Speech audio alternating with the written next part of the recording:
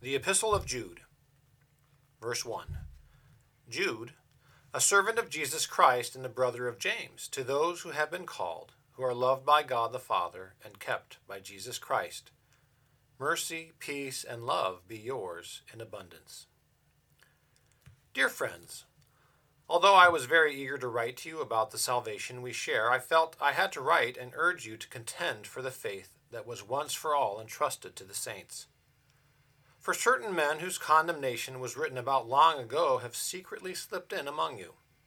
They are godless men who changed the grace of our God into a license for immorality and deny Jesus Christ, our only sovereign and Lord.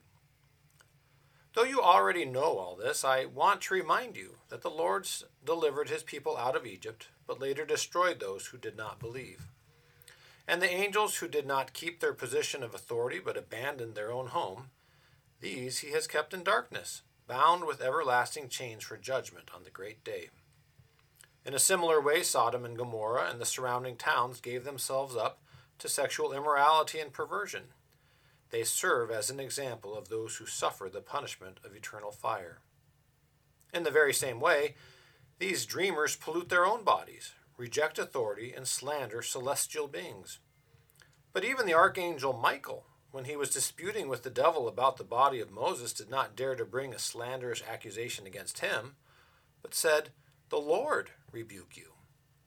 Yet these men speak abusively against whatever they do not understand, and what things they do understand by instinct, like unreasoning animals, these are the very things that destroy them.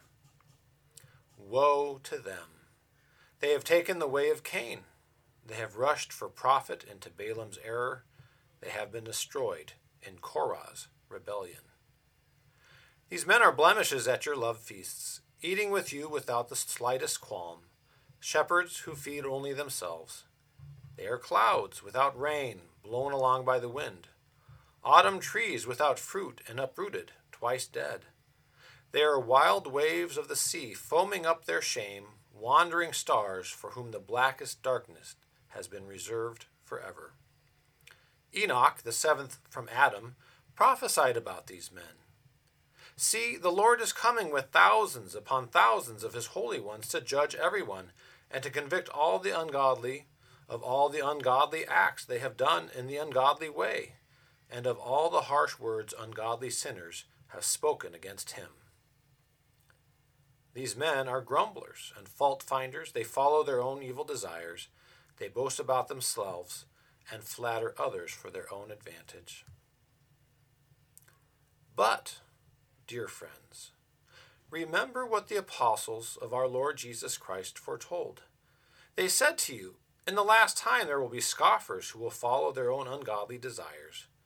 These are the men who divide you, who follow mere natural instincts and do not have the Spirit. But you, dear friends, build yourselves up in your most holy faith and pray in the Holy Spirit. Keep yourselves in God's love as you wait for the mercy of our Lord Jesus Christ to bring you to eternal life. Be merciful to those who doubt. Snatch others from the fire and save them. To others show mercy mixed with fear, hating even the clothing stained by corrupted flesh. To him who is able to keep you from falling and to present you before his glorious presence without fault and with great joy, to the only God our Savior be glory, majesty, power, and authority, through Jesus Christ our Lord, before all ages, now and forevermore. Amen.